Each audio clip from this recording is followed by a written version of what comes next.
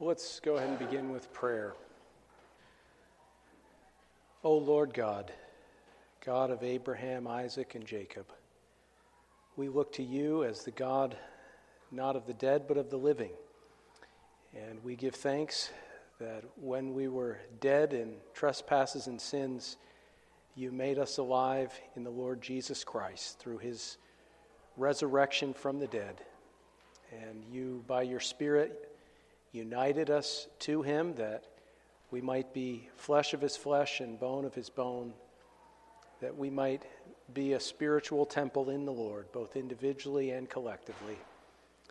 We desire that we would not only be filled with a sense of your love and of your tender mercy, but also that we would be filled with all the fullness of God, that we would have knowledge of the Most High, that we would understand your wisdom, your power, your righteousness and justice, that you would grant us to perceive even something of your transcendence, your infinite, unchangeable, eternal character, though these things are incomprehensible and we cannot wrap our minds entirely around them.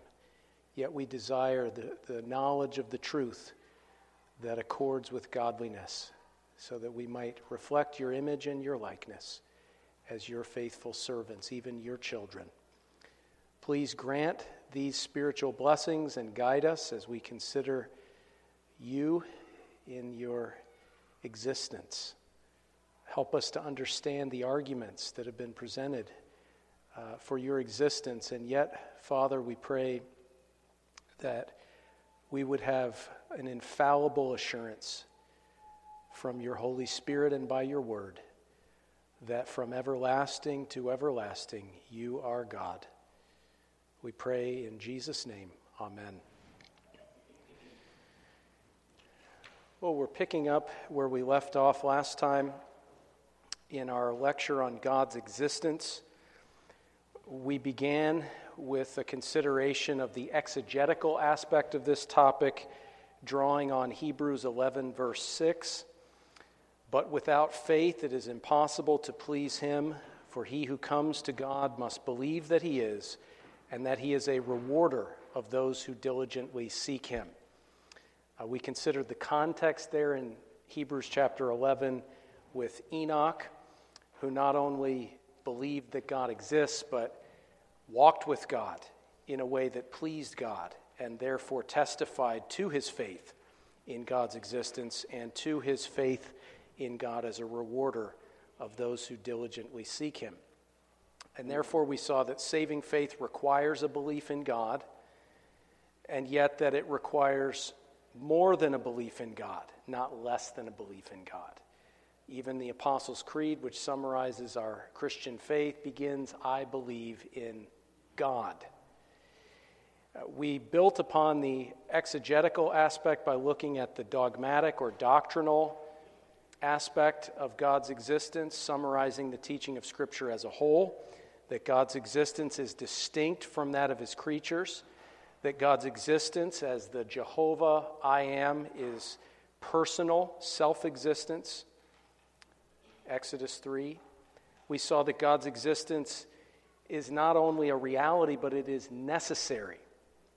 And so when we're discussing or even debating the existence of God, we can't view this particular question as on par with saying, was Bill at church this morning? The question, was Bill at church this morning, is not of a necessary nature. He might have been in church, he might not have been in church. It doesn't disrupt the space-time continuum, as they say, either way. But when we speak of God's existence, we're speaking of the existence of the necessary being who not only created the world, but it says in him, speaking of Christ as God, in him all things hold together. All things are from him and through him and unto him. He upholds all things by the word of his power. We could go on and on. Colossians 1:17, Romans 11:36, Hebrews 1:3. And we saw that God's existence is necessary from the standpoint of metaphysics, that is, reality and existence and being. We're all contingent beings. God's existence is necessary to support and hold together all contingent beings such as ourselves. God's existence is necessary epistemologically. Big word, but a simple concept. How do you know what you know? Knowledge, truth, logic, science. All these things are meaningless and impossible apart from the existence of God as an objective standard by which to distinguish knowledge, justified true belief, from that which is false and unwarranted, logical from illogical, science from science falsely so called. God's existence is necessary ethically or morally. In other words, in order to distinguish in any kind of firm or substantial or absolute way the difference between good and evil, righteousness and unrighteousness, right and wrong, as they say, there needs to be a being who is the standard. And so, again, God's existence is necessary. We saw that God's existence is clearly revealed and universally known. That's represented in Psalm 19, for instance, Romans 1, 2, and 3. We saw that even among unchurched pagans, this is true by way of creation, conscience, and cognition. The world around us testifies to God's existence. The human conscience testifies to our accountability to God, and human thinking and logic and all these things. Again, epistemology testifies to the necessity of God's existence. And even in lands that have received the truth of the Bible and the truth of Christianity, we can add a fourth C to that evidence, Christianity itself, which we saw cannot be adequately explained apart from the fact of Christ's resurrection and of the historical facts of the Christian faith. So creation, conscience, cognition, and in our society, Christianity as well, are the means by which God clearly reveals and causes his existence and causes it to be universally known. Also, we saw that God's existence is sinfully suppressed in unrighteousness by the fool who says in his heart that there's no God, by the rebels described toward the end of Romans chapter 1. So we got that far. We said that God's existence is not only defensible, but also inescapable. And we're saying that both of these terms are legitimate. There's a sense in which when we deal with God's existence and people have objections and we engage in apologetics, we're not apologizing, but we're giving an answer for the hope that is within us. 1 Peter chapter 3, verse 16. We're sanctifying the Lord in our hearts, and we're giving an answer. We're responding. We're, in a sense, legitimately on the defensive, and we can defend the claims of the existence of God that we find in biblical Christianity. We can defend those, and there are a number of arguments that, in seeking to prove God's existence, take a sort of defensive approach, and that's legitimate to an extent. They're defending against objections and, in many respects, answering a fool according to his folly. Proverbs 26 gives us that sort of conundrum of one hand clapping where it says that don't answer a fool according to his folly, lest you be like him. Answer a fool according to his folly, lest he be wise in his own conceit.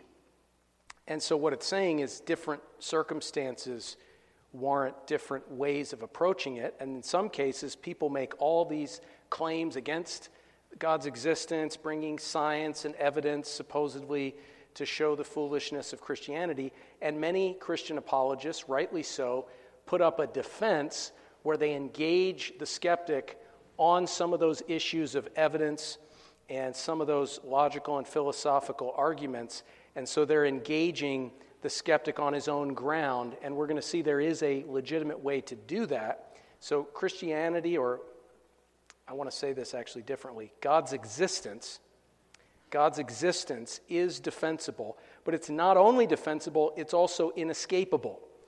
So in saying that we're defending against the skeptics on their level, going back and forth, Ken Ham versus Bill Nye, these kinds of things, it's not to say that we should ever abandon our conviction or our boldness and confidence that God's existence is actually inescapable.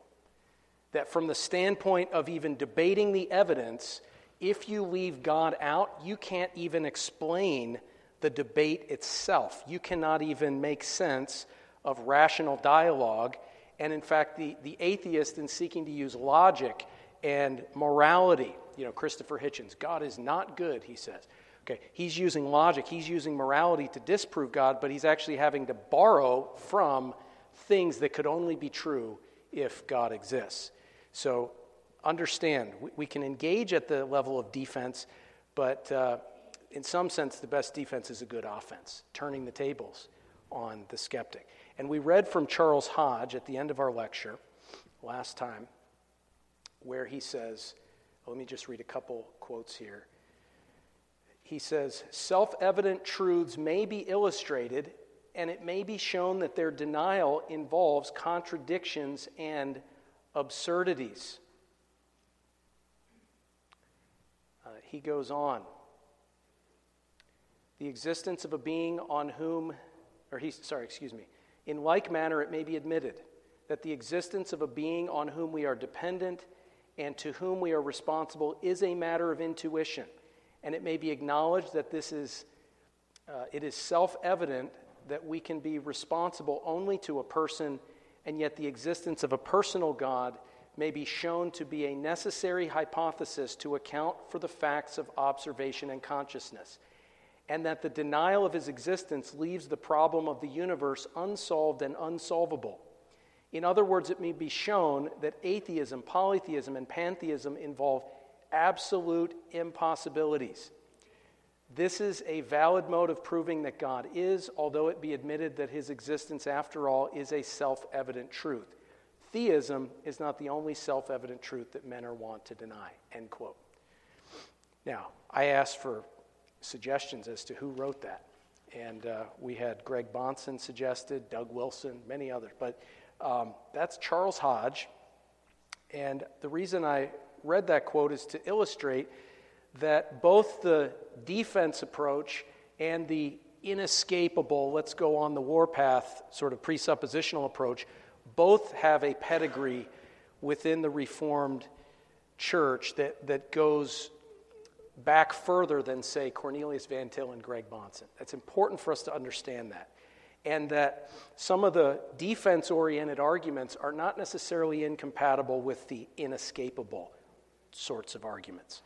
Now, let's look at some of these arguments that historically have been proposed by Christian theologians and apologists to defend the existence of God over against atheists. First, we have the cosmological argument. You see the word or the prefix there, cosmo, referring to the world or the earth, and logical, referring to the study of these things. So cosmology, studying God's creation, studying the world, the earth.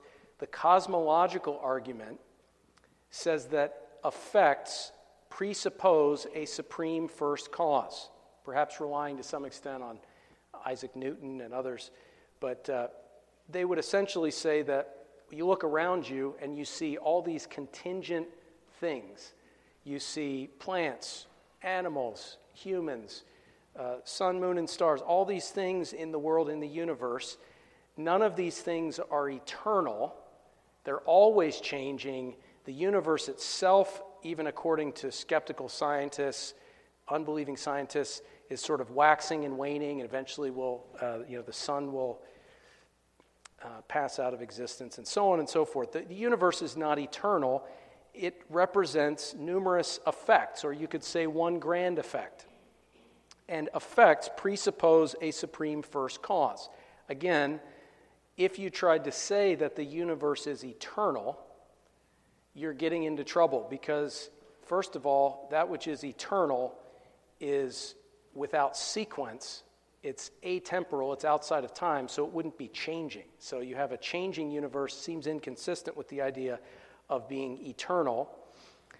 even if you said that, we mean eternal according to the idea of an eternal regression of sequences into the past and then an eternal progression of sequence into the future, you get into trouble there, because if there's an eternal regress of sequence into the past, then the time from, you could say, let's put it this way, everything up until right now would be eternal, because if you went from right now into the past, it would never end, right? So it's an eternal sequence into the past. So all that has preceded this moment right now is endless. But if that's the case, if what preceded this moment was endless, you'd never get to this moment, okay? So it's logically incoherent, philosophically incoherent to say that there's an eternal regression of sequence into the past. So clearly, the universe had to have a cause at some point.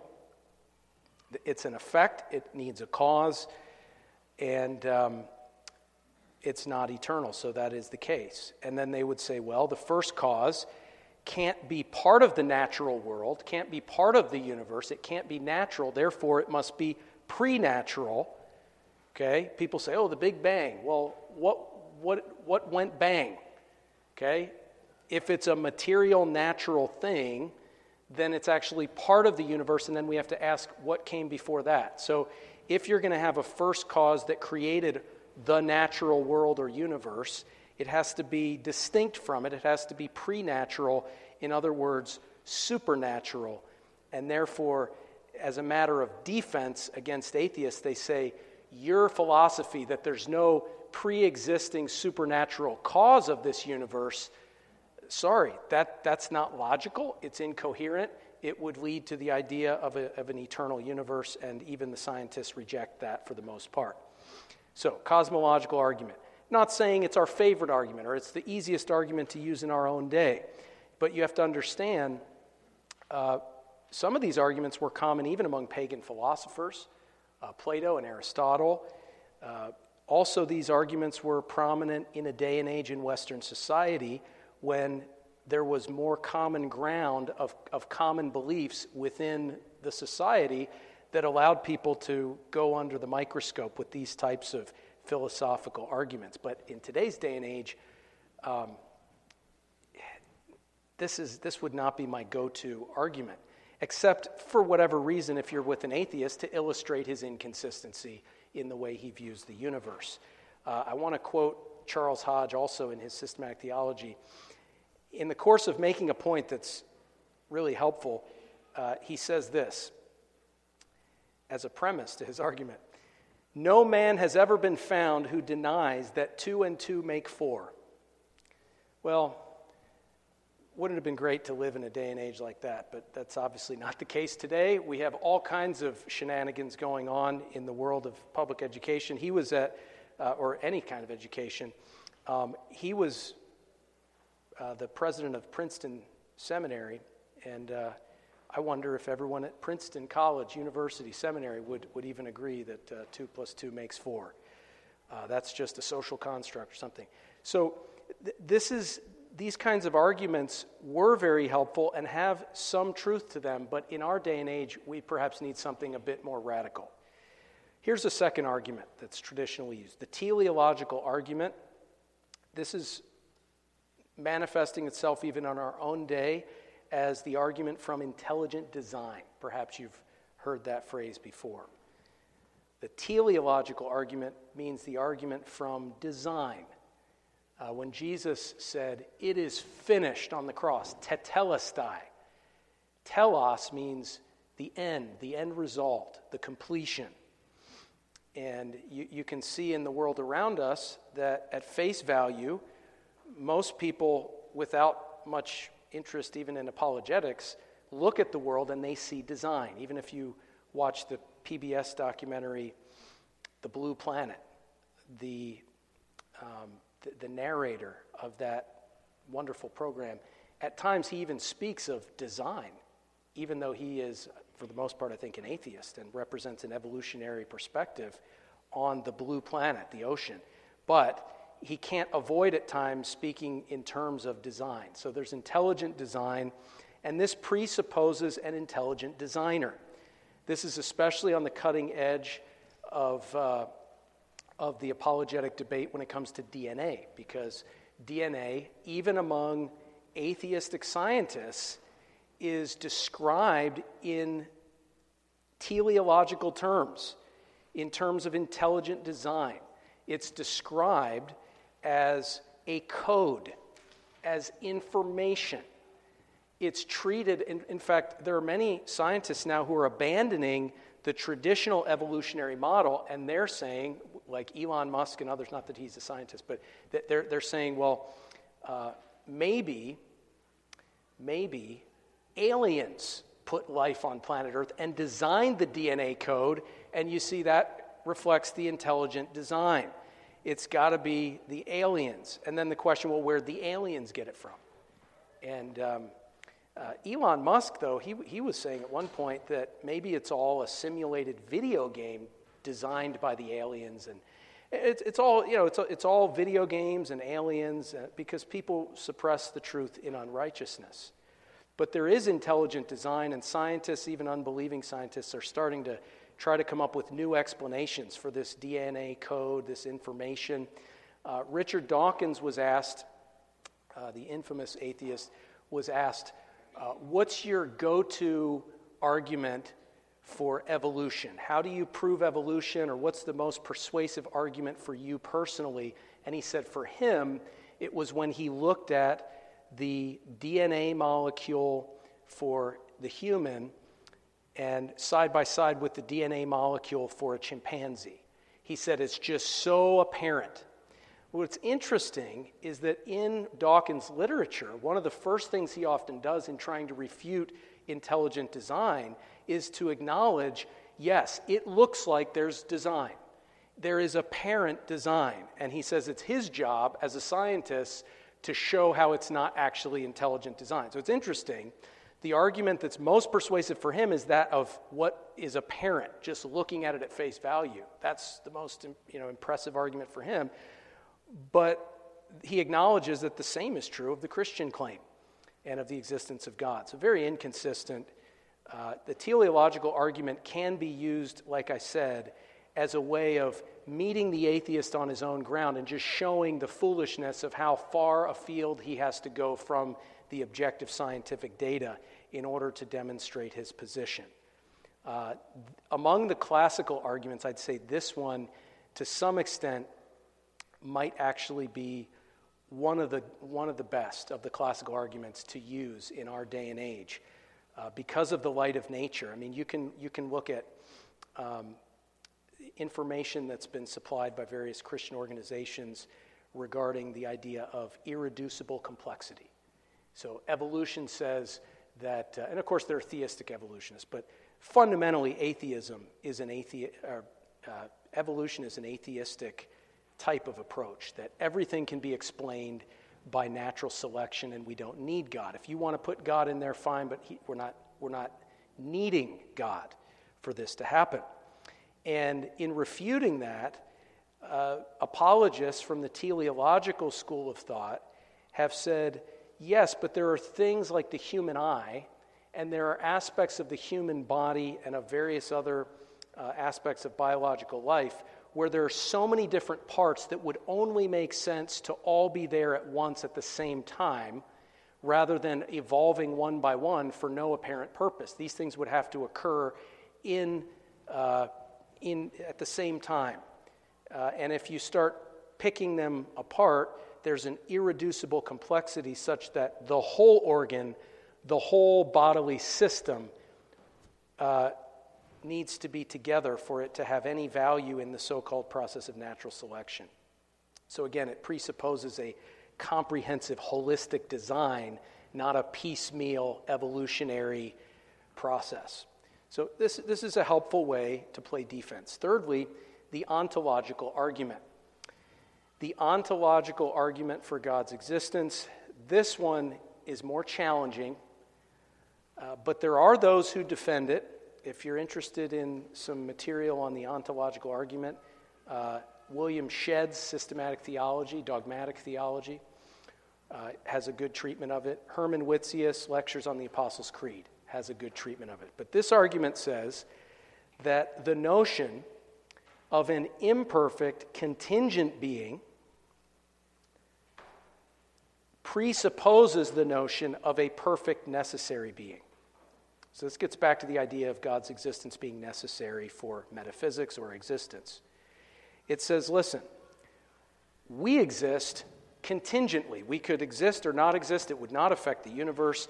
We exist contingently and imperfectly. We live, we die, we have limitations. We all recognize that we have something called being, but there are imperfections in that being. But wait, if there's a standard by which to evaluate the imperfection or perfection of being, that presupposes that there is a fullness of being, a perfect being, a necessary being that makes all other being possible. Again, you can see how this was born largely out of the medieval period and the scholastics and the philosophical thought patterns of men like Anselm. But this is what they say. Then they say the notion of a perfect necessary being, now that we've established that it exists, or that there's the notion of it, by definition presupposes that this being exists. So I'm not saying this is my favorite argument, but you could use this. You could say, okay, you exist, and your existence is imperfect because you live, you die, and we could list all the imperfections of your being. You have an imperfect being that is contingent. Okay? Therefore, it presupposes that there is something of a fullness of being that gives us that standard by which to evaluate your being. So there's such a thing as a perfect necessary being. Now, I want you to envision that being in your mind. Conceptualize what is the perfect necessary being. What is that perfect being? That necessary being. Okay, now this being is in your mind, and Anselm and others would say, okay, the being that you're conceptualizing now, is it a contingent being or a necessary being? Oh no, it's a necessary being because that's the fullness and perfection of being. Okay, so you're conceptualizing a necessary being. Well, if that being truly is necessary, then it has to exist. Now, there are so many knee-jerk reactions against this argument that I think it really is not a helpful one to bring into the apologetic debate. There are those who are smart enough to make it fly to an extent, but I'm not sure most of us are going to get this one off the ground. So, but, there it is. Fourthly, the anthropological argument. This is very common among Reformed theologians. They would say, apart from God's existence, one cannot adequately account for man's innate natural tendency in all ages and places of the world to believe in and seek to worship a supreme being, or at least some kind of God of some sort, and to live in ways that would only make sense if God exists. So there's a universal natural tendency of mankind to have worship of a supernatural being, and they would say, therefore, man is naturally inclined to believe in this God and inclined to live in a way that only makes sense if God exists, such as having laws of morality and logic and things like this, and therefore atheism is unnatural. And by showing that it's unnatural back in the 19th century, that's tantamount to saying, well, therefore it's impossible. The problem with using even this argument today is that, again, not everybody thinks 2 + 2 = 4. So this type of argument, while you could establish that man naturally seeks to gravitate toward worshiping a supernatural being, you're going to struggle with people who say, well, who cares? Who cares? Maybe they're all deluded. Or maybe for evolutionary purposes, they needed to adapt to their surroundings and believe in this God to get over the next hump of evolutionary progress, but now we can let that part of the space shuttle fly off and we'll continue on in our ascent of human knowledge and evolution. And they say things like that. Well, to which we respond, it could be actually that atheists, in rejecting God and rejecting and suppressing God's existence have actually had to invent Mother Nature to keep them warm and cuddly. But the point is, they're going to have arguments and objections against this that I would not use this as your main thing, but you can say the Bible presents man as naturally believing in the supernatural and in God, and he suppresses it, therefore the pagans worship idols, and you can say the biblical presentation of man is reflected in what anthropologists are finding in the world. So you can use it to that extent, but it's not really a conclusive, inescapable argument. It's more just playing defense. Finally, we have the transcendental argument, and this is the one that Hodge is referring to and which became more prevalent in Westminster Seminary with Cornelius Van Til as the professor of apologetics, and then with Greg Bahnsen in the late 20th century, and so on and so forth. It's a movement that has really picked up steam, and as I said, it does have its pedigree prior to Van Til within the Reformed tradition. The transcendental argument would say this: apart from God's existence, there is no transcendent basis for the beliefs which all of us, even atheists, must presuppose in order to make sense of anything, in order even to make sense of the debate for God's existence itself. This is an argument that really appeals to the inescapableness of God's existence, and it's probably the most effective for most apologetic situations today, the most effective go-to approach. In fact, you can use it indirectly. Even when you're arguing for intelligent design, you can keep it in your back pocket when necessary to pull the reversal move. Because there are certain things that, according to this argument, are unintelligible, impossible to rationally justify apart from God's existence. Those things would be, first, the laws of logic. For instance, the law of contradiction or non-contradiction. A cannot be non-A. You have to presuppose that law of non-contradiction in order even to debate whether the law of non-contradiction is true or false, right? So if somebody said the law of non-contradiction is false, and I said, well, therefore it's true. No, it's false. No, therefore it's true. You see, you have to presuppose the law of non-contradiction to make the truth claim that it's false and not true. Okay? Otherwise, if you proved it was false, it could also be true. So you have to presuppose it. Apart from the laws of logic, you can't even have a debate about anything being true or false, including the laws of logic. Now, can the atheist universe that says that everything is matter and motion, there's nothing beyond the physical material world, can it account for immaterial laws of logic? No, it cannot. Therefore, the atheist who gets up with all his logical arguments to refute the Christian faith or to refute the existence of God is actually proving the existence of God by the fact that he needs to appeal to things that only the existence of God could justify in order to refute the existence of God. So it's inescapable. You try to use logic to defend atheism, and what you're demonstrating in your case with one hand, you're tearing down with the other by logical implication. And you can see Greg Bahnsen's debate with Gordon Stein, where he just utterly wipes the floor with him in the great debate, Bahnsen versus Stein, on this particular point. The uniformity of nature. The idea that the future will be like the past. This is the entire basis of science. When the FDA looks at a study that was done 10 years ago and decides this particular product is safe or it's not safe, based upon the scientific evidence of a study that was done 10 years ago, the assumption is the elements and the substances and the things, the reactions, the chemical reactions, all of these things are constant. So if it was done 10 years ago, it's valid today. We wouldn't say, well, that was 10 years ago. The fabric of the universe has changed since then, and the boiling point of water isn't what it was 5 minutes ago.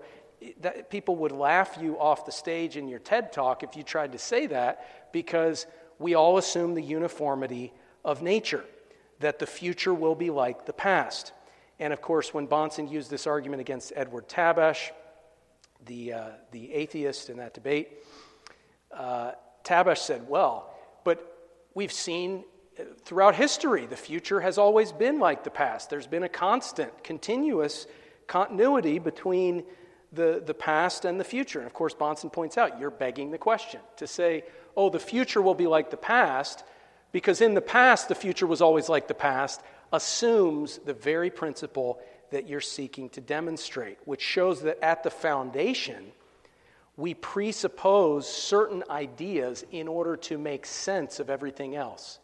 And what Bahnsen and others are saying is that the way to most conclusively demonstrate God's existence is to say, here are the presuppositions that are necessary for this debate to make sense.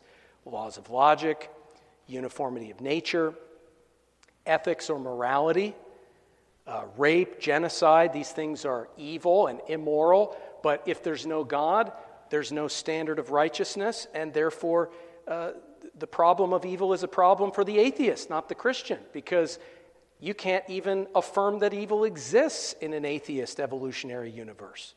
So Bahnsen is saying the very elements of the debate that are necessary to reach a conclusion, namely logic, uniformity of nature, and ethics or morality, okay, which worldview can more effectively or even can possibly explain and give account for these things that we both presuppose. So it's not a matter of does God exist or does he not, but if you presuppose that he does exist, let's call that worldview A, and then you presuppose that he doesn't exist, worldview B, which worldview explains the things that we both agree are necessary for this debate?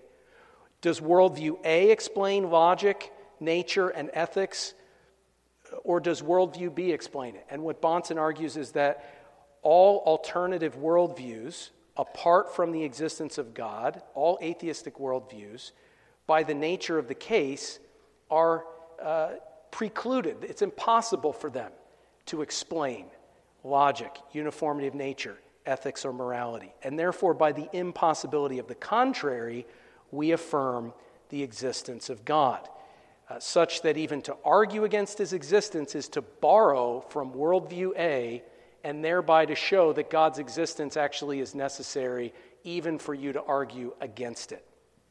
That's the presuppositional or transcendental argument for God's existence. Now, I want to offer something of a critique of that argument, and then we'll be done, and then next time we're going to look at the polemics and the practical application. But these are the arguments for God's existence. I want to look at especially the transcendental because it's the best one, because it's so helpful, because this is the type of argument we need to be using. I want to speak to a lack of precision in the way that Van Til and Bahnsen articulated this argument that I think has some down-the-road implications that we need to just be aware of. So let me just point this out. In fact,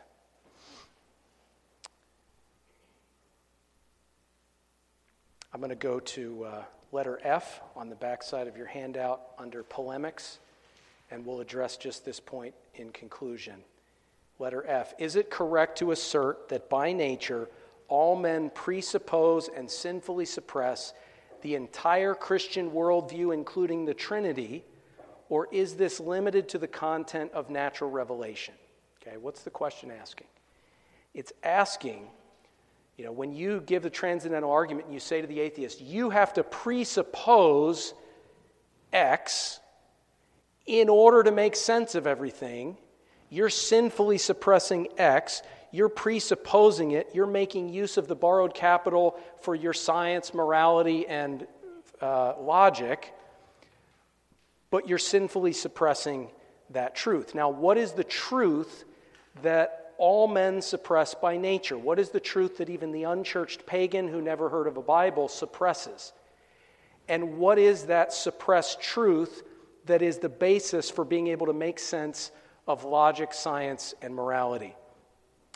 Unfortunately, Van Til and Bahnsen, in a way understandably, but unfortunately, they consistently assert that it's the entire Christian worldview, not just the existence of God, as Hodge presented the transcendental argument, not just the content of natural revelation. You know, the unchurched pagan who's never heard of the Trinity, never had a Bible, never heard the gospel. What is he suppressing and what is he having to presuppose to make sense of science, logic, and morality? It's not the entire Christian worldview, including the Trinity. And if you look at P&R, Presbyterian and Reformed Press, put out an excellent volume. It's probably the best volume on presuppositional apologetics. It's called Van Til's Apologetic, with Bahnsen essentially putting together a compilation of Van Til's writings and then giving his own comments and supplementing it through footnotes and other sections. But in that volume, let me just read some quotes that bear this out. Bahnsen says, "Only the Christian worldview provides the philosophical preconditions necessary for man's reasoning and knowledge in any field whatsoever." Okay, so he's not just saying God's existence, he's saying the whole Christian worldview is the precondition for everything. Well, it raises the question then, there's a lot in the Christian worldview that's only known through the Bible.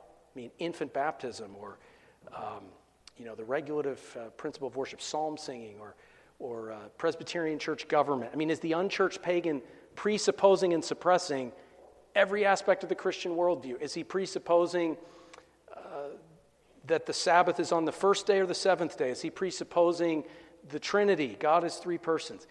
This type of language is not helpful because it blurs the lines between natural and special revelation. What we should say is the Christian God revealed in nature is presupposed and suppressed, but not the entire Christian worldview. Listen to another quote. This is Bahnsen again. "Only the Christian worldview can provide an intelligible theory of evidence and produce reasoning on the basis of it. This worldview is known but suppressed by the unbeliever, who attempts unsuccessfully to formulate an alternate worldview to account for reasoning and evidence." This is a problem because Romans 1, when it says that men suppress the truth, is talking about people that don't have the Bible, that don't have the entire biblical worldview. It's talking about the suppression of the light of nature, not the entire biblical or Christian worldview. To say that the entire Christian worldview is known but suppressed by the unbeliever might have some relevance as we deal with people in a Western society who have heard the gospel, but even less and less is it the case that people in our society have even heard the Christian worldview. So we have to be very careful because that is not actually a sound argument. The transcendental argument can demonstrate the impossibility of the non-existence of the Christian God insofar as he's revealed in nature, but this is not an argument that can demonstrate everything revealed in the Bible or the entire Christian worldview. That is beyond the scope of the point here. Again, Bahnsen, quote, "The three components singled out for mention are the Bible's self-attesting status, Christianity constituting an entire system of truth, and the defense of that self-attesting system by displaying it as the precondition for the intelligibility of human experience," end quote.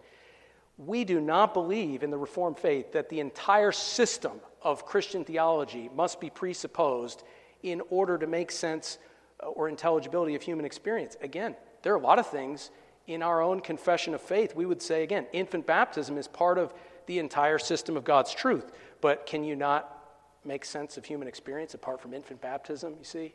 And a lot of presuppositional Baptists like Jeff Durbin. But anyway, but the point is, not everything is essential to as a precondition for intelligibility. And so Bahnsen takes this too far. Again, quote, "Thus, when all is said and done, apologetics becomes the vindication of the Christian worldview as a whole, and not simply a piecemeal defense of isolated, abstractly defined religious points," end quote. He goes on, "In apologetics, we must become accustomed to thinking in terms of package deals." He goes on, "It is the Christian's faith in God as revealed in Christ that is true faith. It alone gives an intelligible foundation to scientific procedure, end quote. That's a problem, friends. To say that faith in God revealed in Christ, in other words, the gospel, is the only precondition for making sense of science is a problem. There are scientists who have never heard the gospel.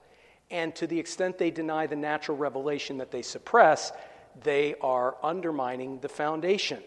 But to say that the gospel of Jesus Christ is embedded into the fabric of the creation and into the fabric of the universe such that you can't make sense of anything apart from that actually turns God's free grace in Christ into something that's necessarily implied in the creation and in terms of human intelligibility, to where it takes away the freeness of God's decision to save sinners and turns it into a philosophical necessity, which, if we had time, we could show leads to pantheism, but that's for another time.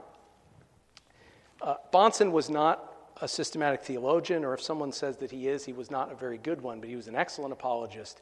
And within the context of apologetics, if we tweak it a bit and say that apart from the existence of the Christian God as revealed in nature, we cannot make sense of logic, science, or morality, that is a valid argument, and it leads then to the next question of what God has revealed in Scripture. I want to leave you with this from our larger catechism by way of the Reformed confessional approach to apologetics. And it's very interesting the way that it's set forth here in terms of the existence of God and then the demonstration of we could say, the Christian worldview as a whole revealed in Scripture. So, Larger Catechism 2, how doth it appear that there is a God? Answer, the very light of nature in man and the works of God declare plainly that there is a God, but his word and spirit only do sufficiently and effectually reveal him unto men for their salvation.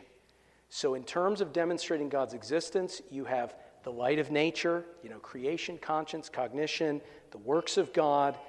These things declare plainly that there is a God, and then we have our full assurance from the work of the Spirit.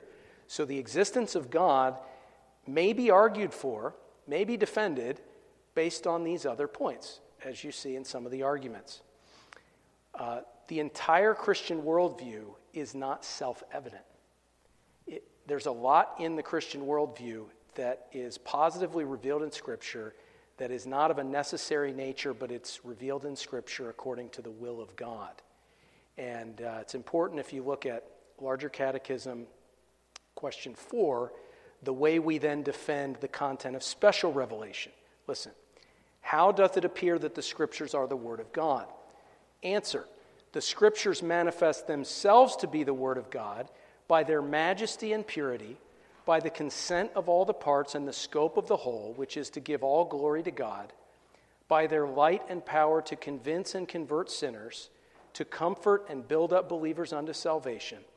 But the Spirit of God, bearing witness by and with the Scriptures in the heart of man, is alone able fully to persuade it that they are the very Word of God.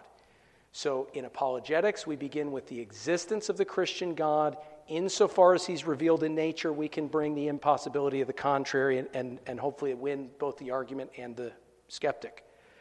But then we pivot to the Word of God, and we present it as the self-authenticating truth of God from our Creator, and we bring the Scripture, not trying to embed some of these aspects of scriptural teaching in the Christian worldview into the philosophical argument. Once we prove it, we go on to the Scriptures, and we let Scripture tell us about the gospel of Christ, and we let Scripture authenticate itself through a declaration of the Christian worldview. So that's basically the apologetic method of presuppositionalism, I think, when it's presented in its most reformed and confessional way. Transcendental argument, and then you bring the positive scriptural teaching and point people to the Savior. But the Savior is not presupposed in the transcendental argument itself. Again, next time we're going to look at some polemical questions that deal with, and then also some practical application for our lives. Does anyone have any questions about what we've looked at here or experiences you've had, various apologetic methods? Yes.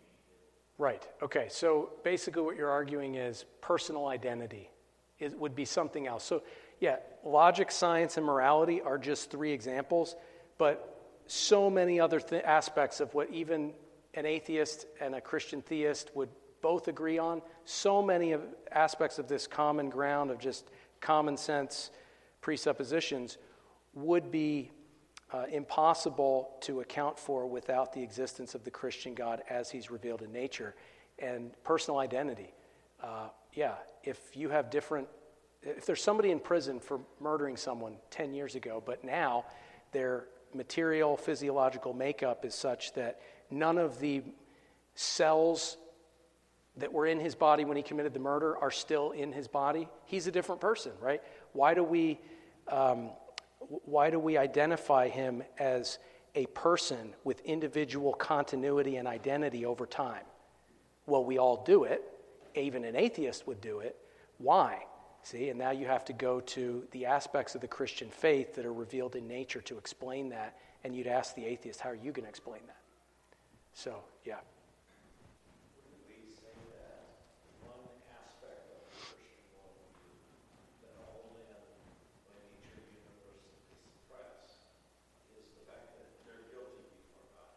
Yes. They're sinners. They know that and they suppress it. They don't know the true God, but they know that aspect. Absolutely. Human guilt, which is evidenced by great skeptics who yet feel guilt and experience that misery of the conscience. Yeah, so ethics, morality, guilt, judgment, all men by nature have a sense. There's a judgment coming. Romans 1 talks about that. So, yeah, so these are all fair game. We need to make sure we don't inject into the transcendental argument aspects of scriptural revelation that are not written on the human heart, and so kind of get things off kilter. But all right, let's pray. Gracious God, we give thanks for your revealed truth in creation, conscience, cognition, and especially in Christianity through the revelation of your word. We pray that in this society, which has access to all four, that we would shine our light before men, that they would hear of your truth and see our good works, and that they would believe in you, who are our Father in heaven, and that they would also understand that you reward those who diligently seek you. We pray this in Jesus' name. Amen.